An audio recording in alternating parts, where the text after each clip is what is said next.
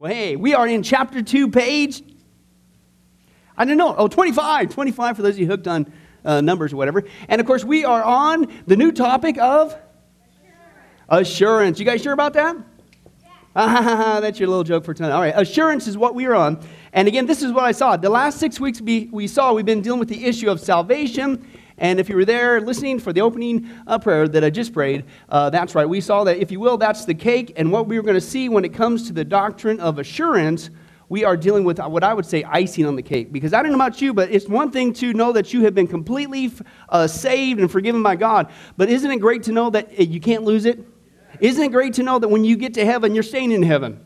Is anybody glad that when you get to heaven, you're not there just for the weekend? God finds out after the angels inspected you, because there's a big line, and it takes a while to go through, that, oh, John, what's he doing here? And he goes back down the long chute. No, praise God. We're there forevermore. Because what we're going to see, guys, is the issue when it comes to salvation is it's His salvation, not ours. And the reason why people get mixed up, in my opinion, is because they put way too much emphasis on man. And anytime you do that, yeah, it's going to get convoluted, it's going to get confusing, but hello, praise God, it's God through and through, and because it's His, it's safe, it's secure, it's out of your hands, and praise God it is, because if it was in our hands, none of us, myself included, are going to get there, okay? Let's take a look there at the top of page 25, if you got your notebooks there, assurance, okay? Now, before we start reading that opening passage there, the paragraph, has anybody as a born-again Christian ever, even one time, okay, a moment of truth, that's right, Tom, here at Sunrise Baptist Church. Has anybody, as a Christian, ever, just for an inkling, maybe you were all alone at night, you're laying there, and maybe your behavior was kind of stinky, and this thought went through your head, I wonder, am I even saved? Anybody? Praise God. All right, the rest of your line. But anyway, that's right. Praise God. That's a sin, and you need to go pray about that. No, seriously. Yeah, it happens, okay? And that's natural, as we're going to see, okay, if you base it on the wrong things, okay, your salvation. And praise God, it's not based on a feeling. Anybody glad about that? Because feelings are very deceptive, okay? Could be a bad cheeseburger you had the night before, although I don't know if that's even possible. Piece of chicken, yes. Poultry, that's a given.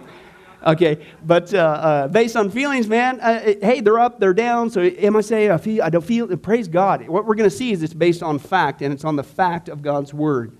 Okay, and so it's secure because God's Word doesn't change. Jesus Christ, God is the same yesterday, today, and forever. Praise God.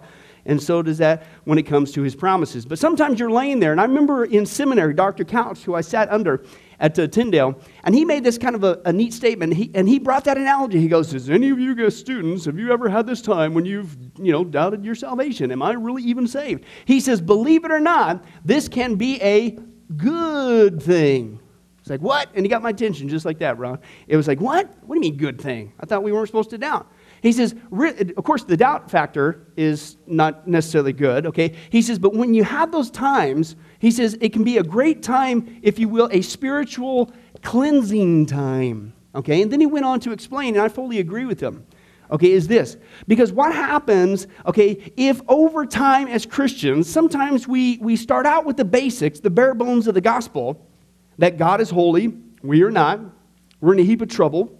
God is not just holy, He's just, so He demands punishment for my sins, okay? But there's nothing I can do to reverse that. There's nothing I can do to undo it. I can't get off a death row, but praise God, He's gracious, okay? And so He sent His Son to die in my place for my sins. Okay, that's the bare bones of the gospel. I put my faith in that because I can't earn it, and I wasn't there, so it has to be by faith. Okay, that's the bare bones of the gospel. After a while, we Christians, sometimes you start relying on your own bootstraps. You know what I'm saying? Or your pedigree, or what you're doing in the church, or all this stuff like that. And all of a sudden, God has a way of humbling you. Anybody ever get humbled by God? Hey, for those of you who didn't raise your hands, be patient. It's coming. That's right. Because God loves us. Okay, He is gracious to us.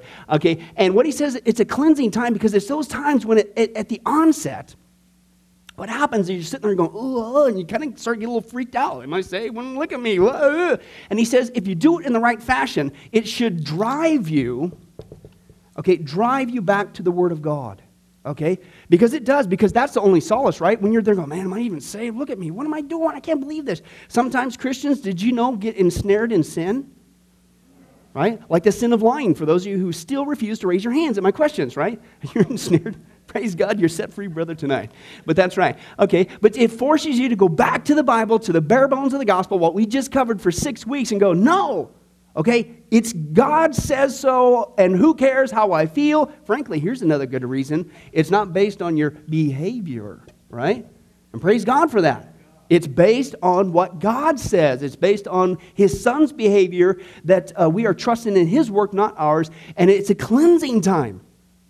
And I think sometimes we need to remind ourselves. We need to get back to basics, to the gospel. And that's why I appreciate this study. The very first thing we start off on being a disciple, mathetes in the Greek, where we get mathematics, it means a disciplined learner. How are you going to be a disciplined learner for Jesus Christ? Get back to basics. You need to, first of all, remind yourself what salvation is all about. Okay? And so sometimes when you doubt that, it's not always bad. It can be a spiritual cleansing time to get back to the basics. Don't get off the foundation.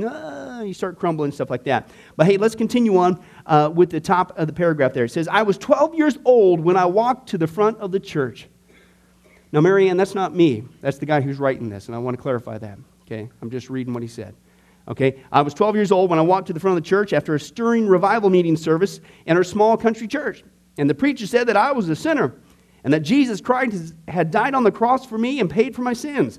And he said that God loved me and He wanted to give me eternal life if only I would trust Christ as my Savior. With incredible emotion, I walked to the front of that church to receive Christ. The preacher explained the way of salvation to me one more time, and then I prayed to God, revealing my heart's desire to be saved. That night I felt, underline that there, I felt saved. But in the following days, I would sometimes doubt the experience and wonder if I was saved at all. Since then, I have talked with many Christians who've had similar experiences. The bottom line is that it's natural to feel doubt at times about our salvation. God knew this would happen. Now, here's the point.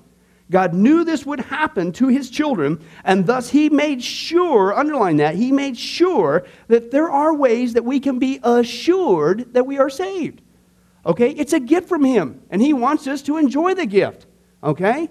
And let me give you an analogy. Okay, imagine that somebody gave you a gift, but you were constantly questioning whether it really was yours, right? I show up tomorrow, awesome, here in the over there by the driveway, and John buys me a brand new Corvette. Give it up for John, right? Buys me a brand new Corvette. Now, see, he's trying to ignore me right now, but I know that, folks, he's really, okay. But anyway, so he buys me this brand new Corvette, right? And I'm so excited in the beginning. It's like, you got to be kidding me. Are you serious, right? And, of course, I had to paint his house for the next year. But anyway, that's not really a gift, John. Thanks. But anyway, so he gives me this gift, this brand new Corvette. No strings attached, just out of the generousness of his heart, right? Okay, then the next day, I wake up and all of a sudden this thought goes through my brain. What if that's not really my car? What if we do? Oh, I better not get in the car. I can't get in the car. What if it's not my car? What if he's fooling me? What if I can't trust John? What if blah, blah, blah, blah, blah. And even though John gave it to me, it's a complete gift, right? If I start to doubt that, then I don't get to enjoy the gift. And that's what we're going to see. Yes, John? What if I just maybe doubt him? Let us all define a basic dictionary 101, a gift. A gift is defined as, yeah, well, anyway, that would not be a gift. But anyway, that would be a nightmare. You kidding? I have to keep up those payments. Thanks, pal. But anyway, that's right. We'll pray for you later. But anyway, it's a gift, okay? But anyway, so I can't enjoy the gift. But here's the point. If John did all the paperwork, it really was a gift, okay? If John did all the paperwork, all I would have to do is go into the glove compartment and take a look at the paperwork, right? Even if I didn't feel, all right, I just go in the glove compartment. There's my name. Nope, this is my car. My car, no strings attached. Hop in that baby and let's go have some fun, right?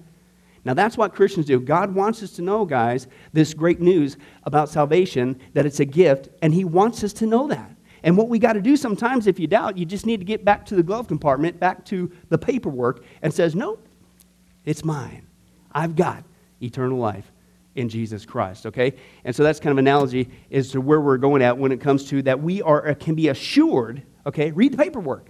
We can be assured that we are saved. The Apostle John writes this, "These things I have written to you who believe in the name of the Son of God, in order that you might continually doubt and be freaked out night in, night out, and wonder and cry and beg and plead with," I'm sorry, wrong translation, "in order that you may know," underline that, circle it, put asterisks by it, draw rockets on all four corners, do whatever you got to do, highlight that thing, "that you may know that you have eternal life. This is important since a lack of assurance, listen, can neutralize our peace and our joy and our witness as Christians. Now, if you're walking around in life as a Christian and you're not feeling very saved, how often do you feel about witnessing and you're confident? No, you want to go hide in a hole, don't you? Right? And so, again, it's not just affecting, I like this point he brings out, peace and joy. Hey, it'll affect your witness. You're not out there telling others because, man, you don't have that peace and joy. Okay? And it's not because you don't have the gift. You just need to open that glove compartment, take a look at the paperwork, yes, and then get back. Letting other people know that John will buy him a new Corvette too. Right. Praise God. Let's close in prayer.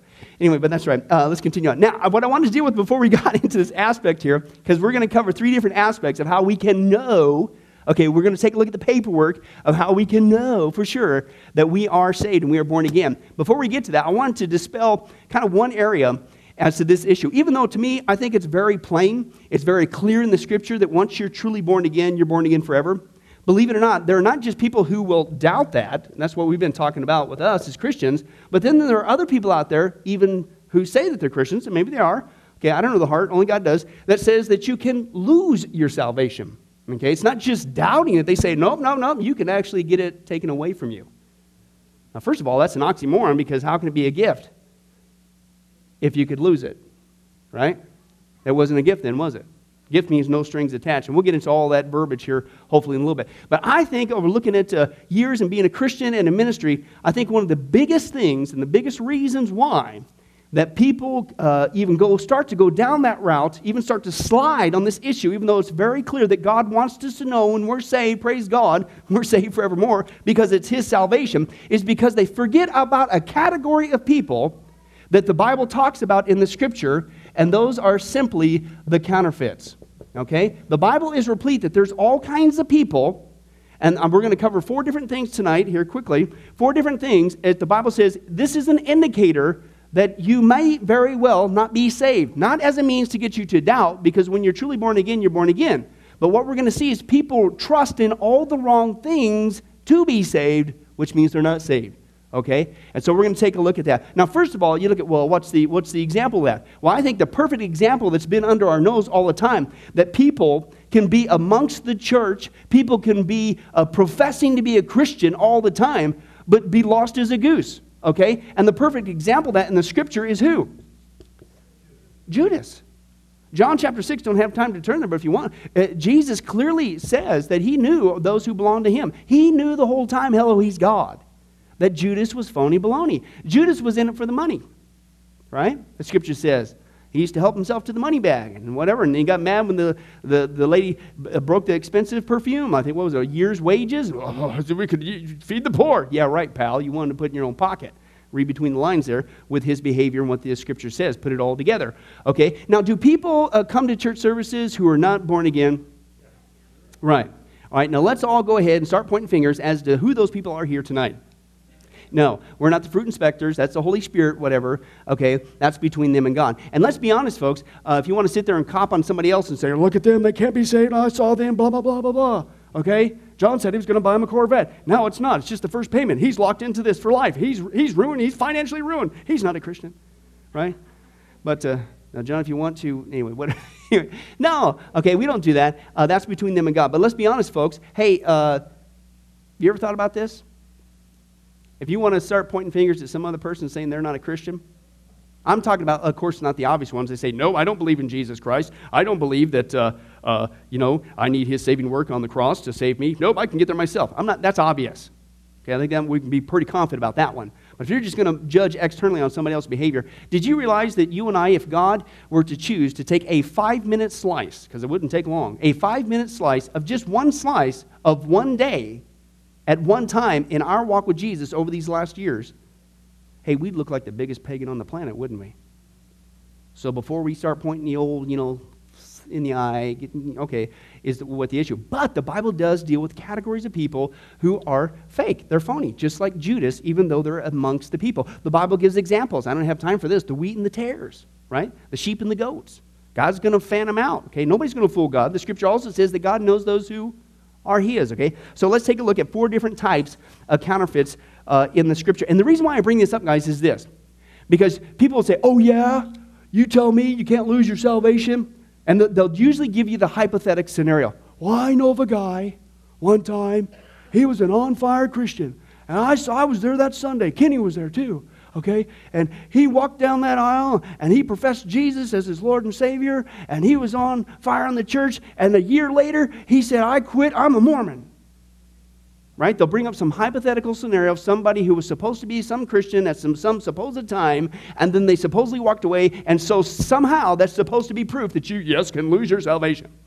No. It's called, they forget this category.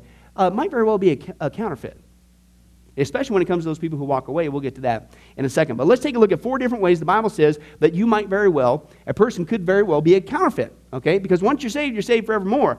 Okay? But again, you don't have to fall for this hypothetical scenario that somebody at some time, one time, said a prayer and they're saved and now they're walked away and they don't. Let's take a look. Now, the first one that you could be a counterfeit, according to the Scripture, is that if you seek Christ with just your head. Okay? Open your Bibles to James chapter 2. James chapter 2. All righty. For those of you hooked on bad French, how would you say that? Jamais. Isn't that cool? You like that one? Jamais. James chapter 2, let's take a look. And we're going to read verses 14 through 19. Here's what he says.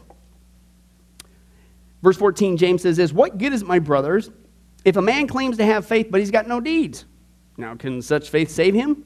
Obviously, no. Suppose a brother or sister is without clothes and daily food, and if one of you says to him, go, hey, I wish you well, keep warm and well fed, but does nothing about his physical needs, what good is that? He said, in the same way, faith by itself, okay, if it's not accompanied by action, is dead. But some will say, you have faith, I have deeds.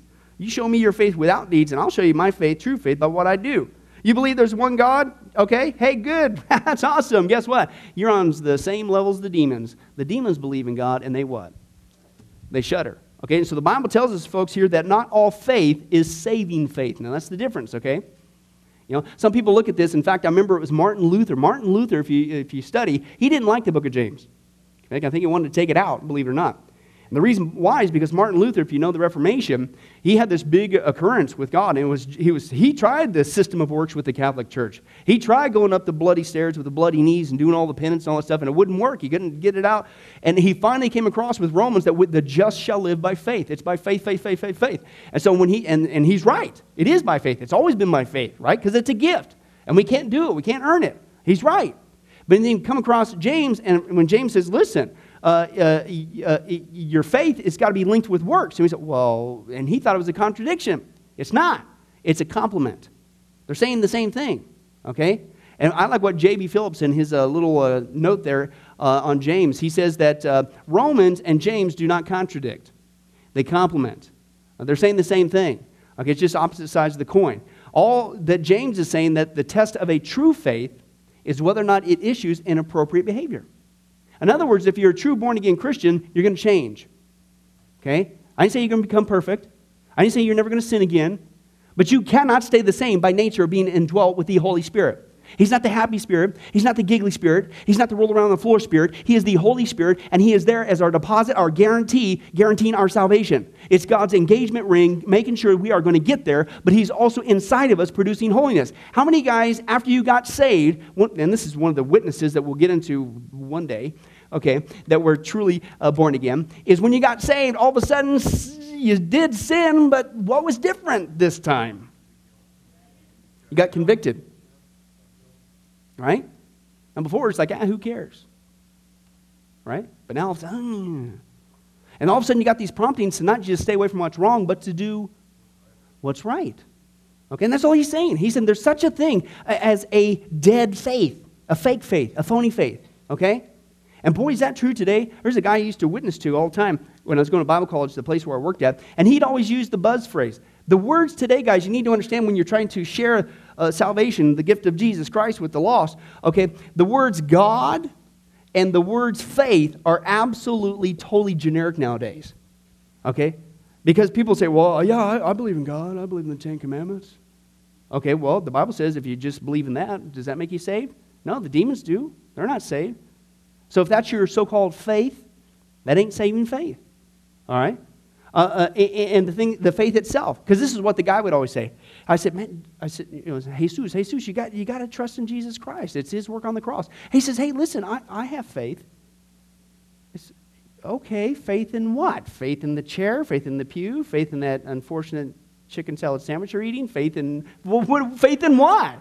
Faith is a generic term, right? And you hear the politically correct terms nowadays. The people of faith. It's faith. It's faith. Faith in what? People have faith all the time.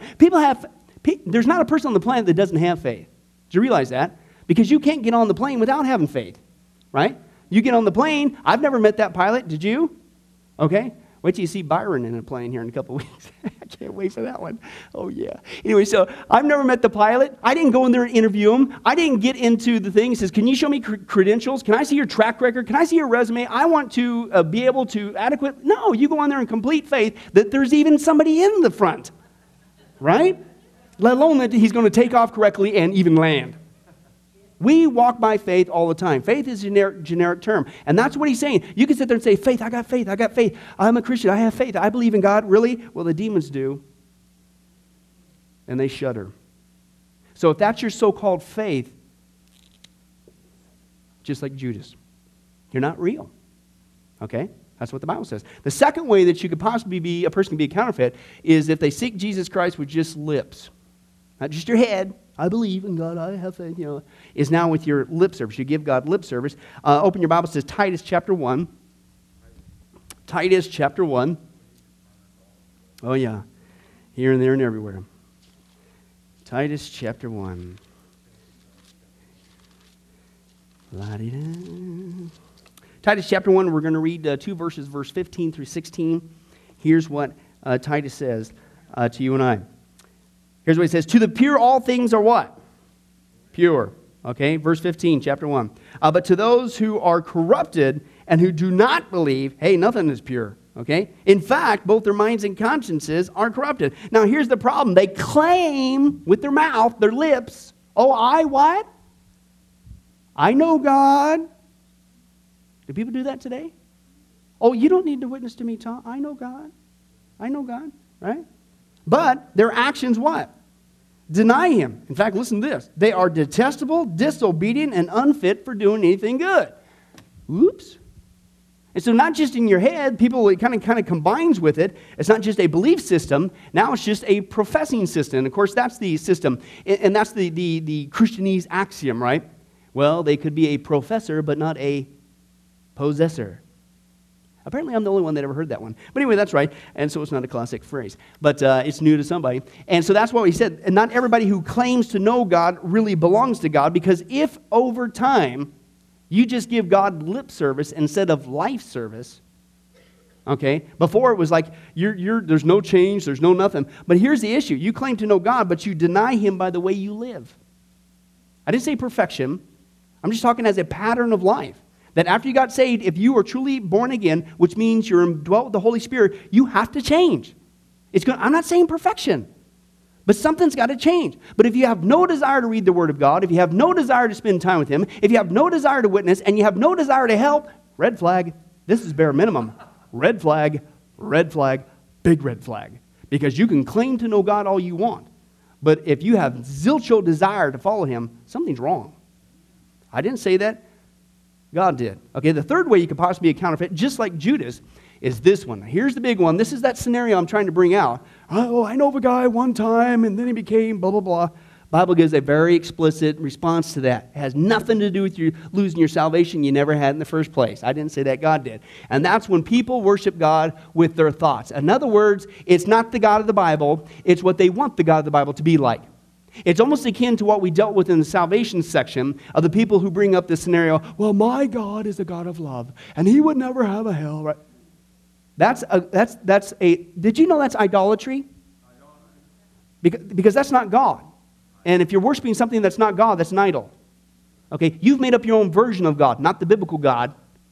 Because we saw you can't have true love without true justice. And if you just said that my God is a God of love, he never sent anybody to hell, then what kind of a God is that? Who just lets sin go, right? He never lets sin go, as we saw with our last study. Somebody always has to pay the price. Praise God, he's gracious.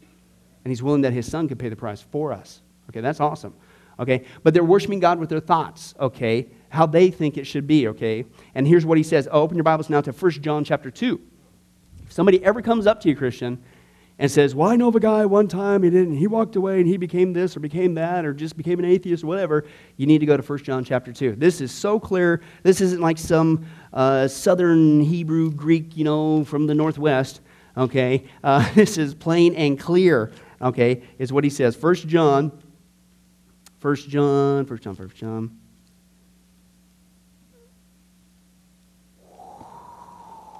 chapter 2. And verse 18, dear children, he says, this is the last hour. As you've heard that the Antichrist is coming, even now many Antichrists in place of or opposer of, meaning of Christ, have come. This is how we know it's the last hour. Now here's the problem. They went out from us. Now remember the hypothetical scenario. I know of a guy one time, he came down the aisle, he professed Jesus, and he became something other than a Christian. Or just walked away. Here's what the Bible says. They went out from us, but they what? Did not really belong to us. Now, what does that imply? It was a fake profession, a phony profession. It didn't stick because it wasn't real. Something didn't register. Maybe it was just their head. Maybe it was just their lips. Maybe it was an idol, a false god. They were bowing a knee to what we saw the false gospel the last 6 weeks. Hey, come to Jesus. He's a great life enhancement. No talk of sin. No talk of punishment. No talk of need to be get off a death row. None of that talk. It's just, hey, he loves you and everything's great and don't you want to improve your life? All right, maybe it was something like that, okay? And so because it didn't stick, because when you're born again, as we're going to see, folks, the Holy Spirit makes sure you get there. You cannot walk away, okay? Yeah, praise God, and that's why this whole thing's called assurance, okay? But if you walked away, hey, something didn't work, and it wasn't God's fault. You responded to something wrong, or you didn't respond to anything that was right. They went out from us because they didn't really belong to us, for if they had belonged to us, they were true Christians, it was a true profession, it was a true conversion, what would happen? They would have remained with us. But their going showed that how many of them? None of them. Zilcho, zero. None of them belong to us. So that, in a nutshell, right there, blows away the hypothetical scenario. I know of a guy one time, and see, that's proof that he was saved at one time, and then he chose to not be saved. No. The Bible has an answer for that. Okay? He didn't lose his salvation. He didn't have it in the first place. And plus, that's a straw man argument. You mean to tell me that if somebody wanted to give up their salvation, that God would be so mean as to force them to stay a Christian? No, that's logic, man. You ask the question, right? It's like, okay, and I like to do that when people pose that. All right, let's put that to the test. That exciting brainiac question there. How many guys right now, born-again Christians, okay, how many guys right now want to come up here and give it all up and go straight to hell? Raise your hand, please, please, please. It's a straw man argument. No true born-again Christian even has that desire. Okay? It's impossible. It's a straw man argument. Rather, a true born-again Christian is very thankful for what God's done, and he's looking forward to his reward, and the Holy Spirit is guaranteeing it. Okay? It's impossible. Let's go to the fourth and final one. How do you know that somebody could very well be a counterfeit? Is when they seek God with I call it their religion. Okay? And religion or self-works, if you want to put it there. Now, the reason why I say religion is because did you realize that people treat Christianity like a religion? Okay? Did you know that people could sit here in the pews all their life and they can hear about the gospel, but they still are not trusting in the cross of Jesus Christ, the work of Jesus Christ to save them? All they've done is taken, whether they're next door trying to do good deeds and by high faith, they can just come to the Christian church and try to do Christian good deeds and think that's how they get in. Whether it's becoming a member, whether it's getting baptized, whether it's helping around the church. I kid you not, one of the most profound examples of this was a lady that I had pastored in Northern California. And she came up to me and she said, Pastor, with tears in her eyes as she shared her testimony, she said, Pastor Billy, she said, I went to this church for, listen to this, guys, 9 years. 9 years. And I wasn't born again. She said, but listen to this, I was helping around the church. She says, everybody in the church looked at me as the absolute model of a Christian. I was here when the doors were open. I was here teaching Sunday school class. I was at all the meetings. I was helping out. I was giving Modell a run for her money. Right? I kid you not. But with tears in her eyes, she would sit there and just cry. She says, but Pastor Billy, it didn't dawn on me until one day that I had never really surrendered to Jesus Christ.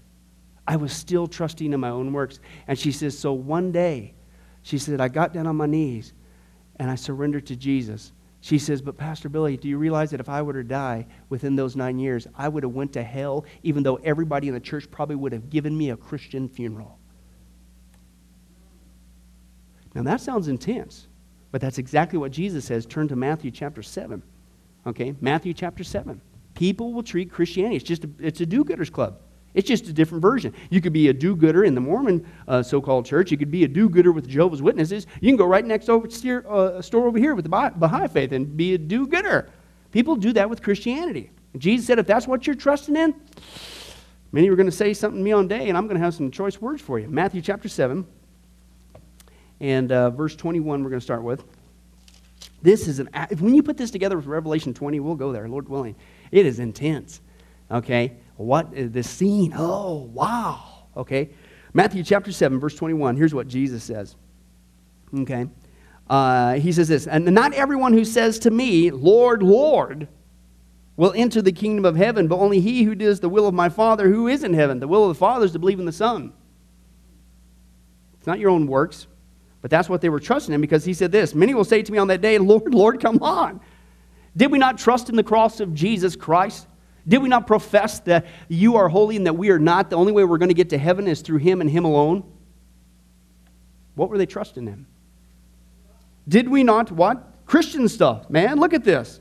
Did we not prophesy in your name? Hey, is it possible for somebody to prophesy but not be born again? Yeah, there's all kinds of false prophets out there. Doesn't mean you got the Spirit of God. It could be a different spirit. So just because you prophesy doesn't mean that you're a Christian. Okay? He says, in your name. And in your name, did we not drive out demons? Can people drive out demons and not be Christians? Yeah, demons are very deceptive.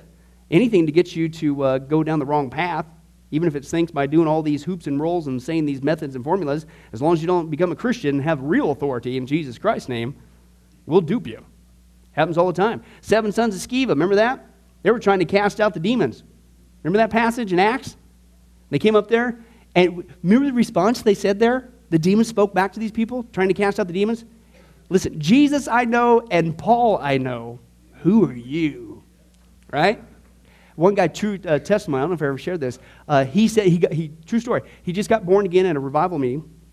Okay? And it was towards the end of the meeting, they needed to wrap it up, and they were going to come back later, I think, that night. And the guy just got born again. The guy gave him a Bible that led him to Christ and says, okay, go home and read this, and then come back ready for tonight. And we're going to continue on with prayer service. Okay? True story, kid you not. So the guy comes back, and he comes back, and it was his turn to prayer, and he gets up, brand spanking new Christian, right? And the other guy that led him, he's right there, and he says real loud, he said, with sincerity too, he has brand new baby Christian, he goes, God, he says, I want the demons to know my name.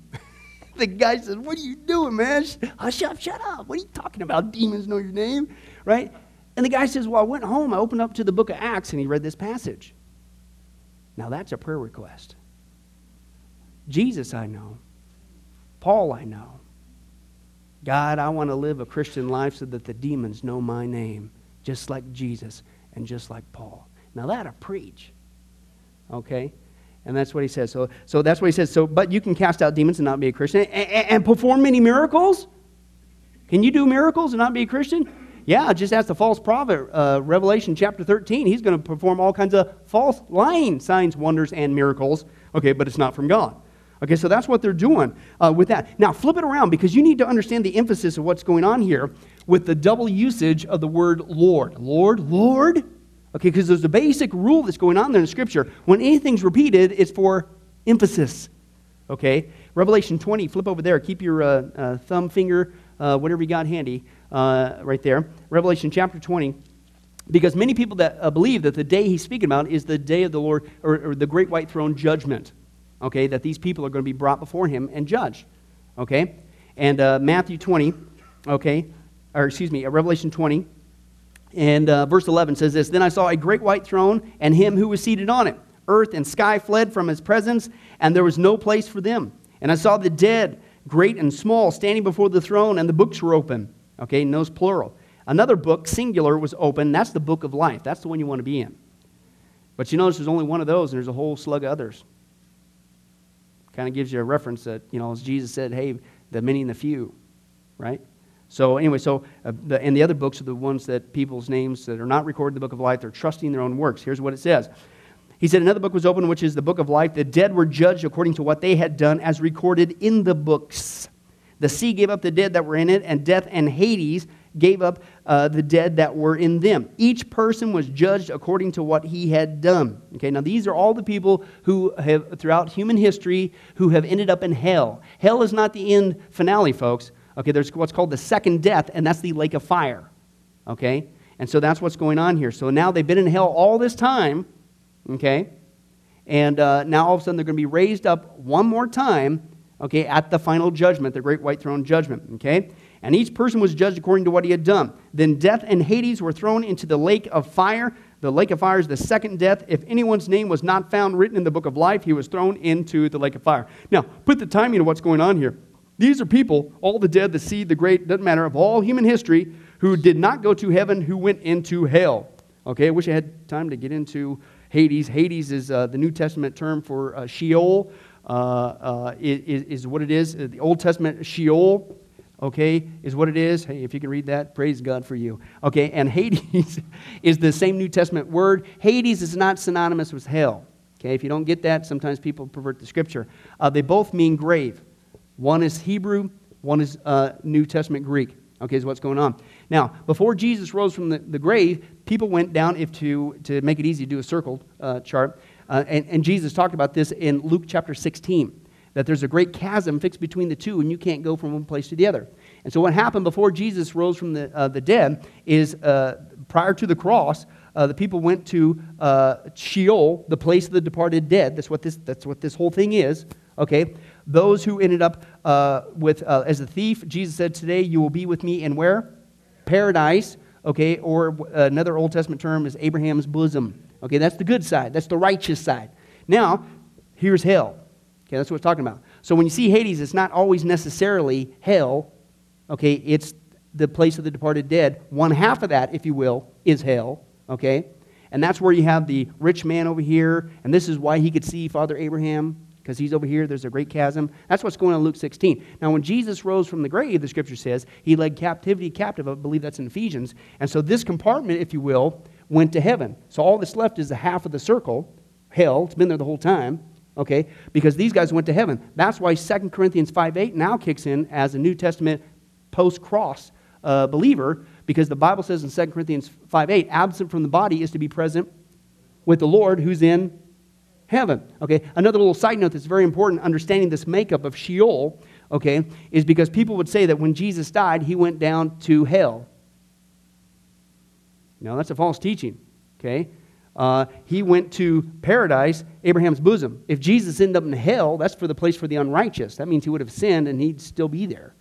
Okay, praise God he didn't. He was over here. Okay, that's just a little synonym because people want to take that and say Jesus went to hell. He was down there 3 days suffering. The demons are laughing at him. Are you kidding me? Keraruso, what it means there in the Greek, he was proclaiming victory.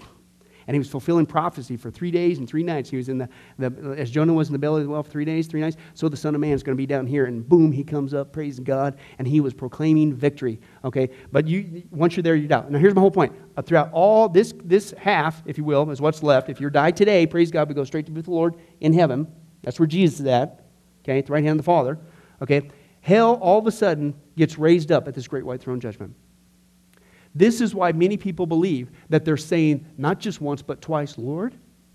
You know, I think McCarthy, he put a lot of emphasis on it. He goes, Lord? Lord? I mean, can you imagine the relief? Here you are.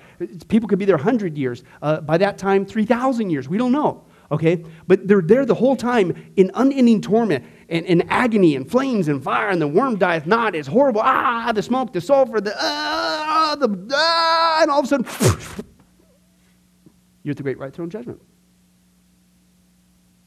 And it's peaceful. None of that's there.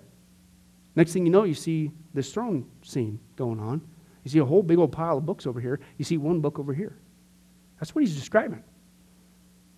And it gets to your turn, and maybe these people, these counterfeits, these Judas people, if you will. And they go, oh, man, finally, I can explain what's going on. And it's almost like the emphasis on these words are like, Lord, Lord, Lord, what have I been doing in hell? I mean, come on, man. I cast out demons. I was doing miracles. I was prophesying. And what does Jesus say? If you're back there at Matthew 7, he says this, then I will tell them plainly, I never knew you. Away from me, you evildoers. You thought hell was bad? That's the frying pan.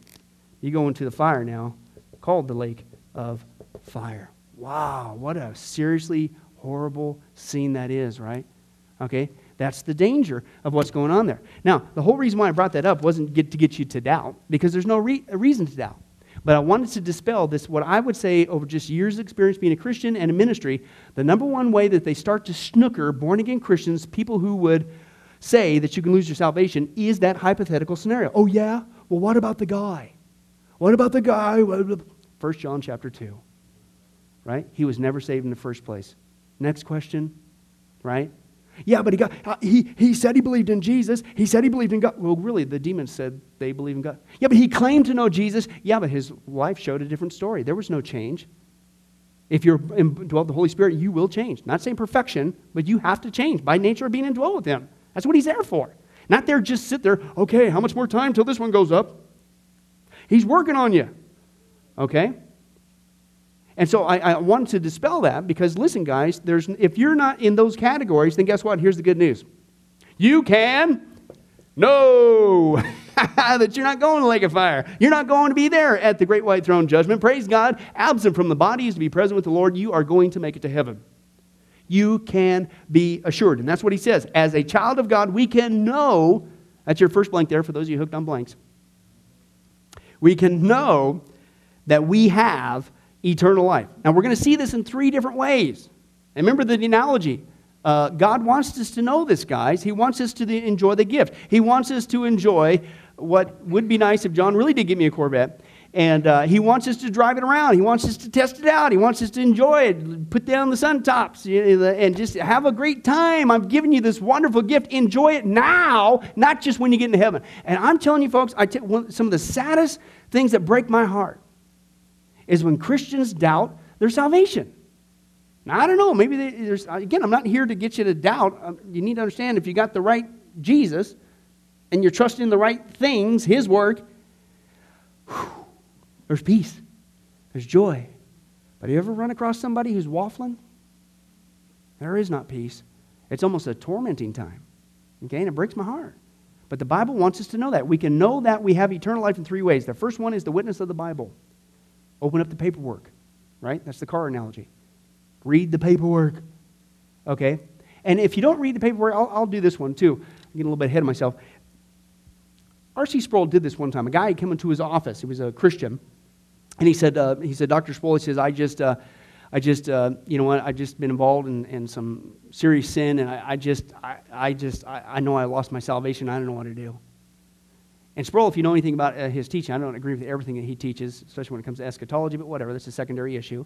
Okay, but when it comes to theology, real good. But he looks over his desk, and he just basically looks at the young man, and he goes, young man, he was really stern. He said, let me ask you some questions. Number 1, are you trusting in the work of Jesus Christ on the cross for your salvation? Yes, I am. Are you trusting that is in Him and Him alone is the reason why God is going to accept you, that it is His righteousness that is covering you to get you into heaven? Yes, I am. And he asked him a couple more questions akin to that true salvation. And then he turned even more stern to the young man. He says, young man, would you please stop calling God a liar? Because that's really what's going on, folks. When God says He saves us, and Jesus saves us completely, and He's very adamant about it, how dare that any man would sit there and say that God can't keep His promise? You're calling God a liar.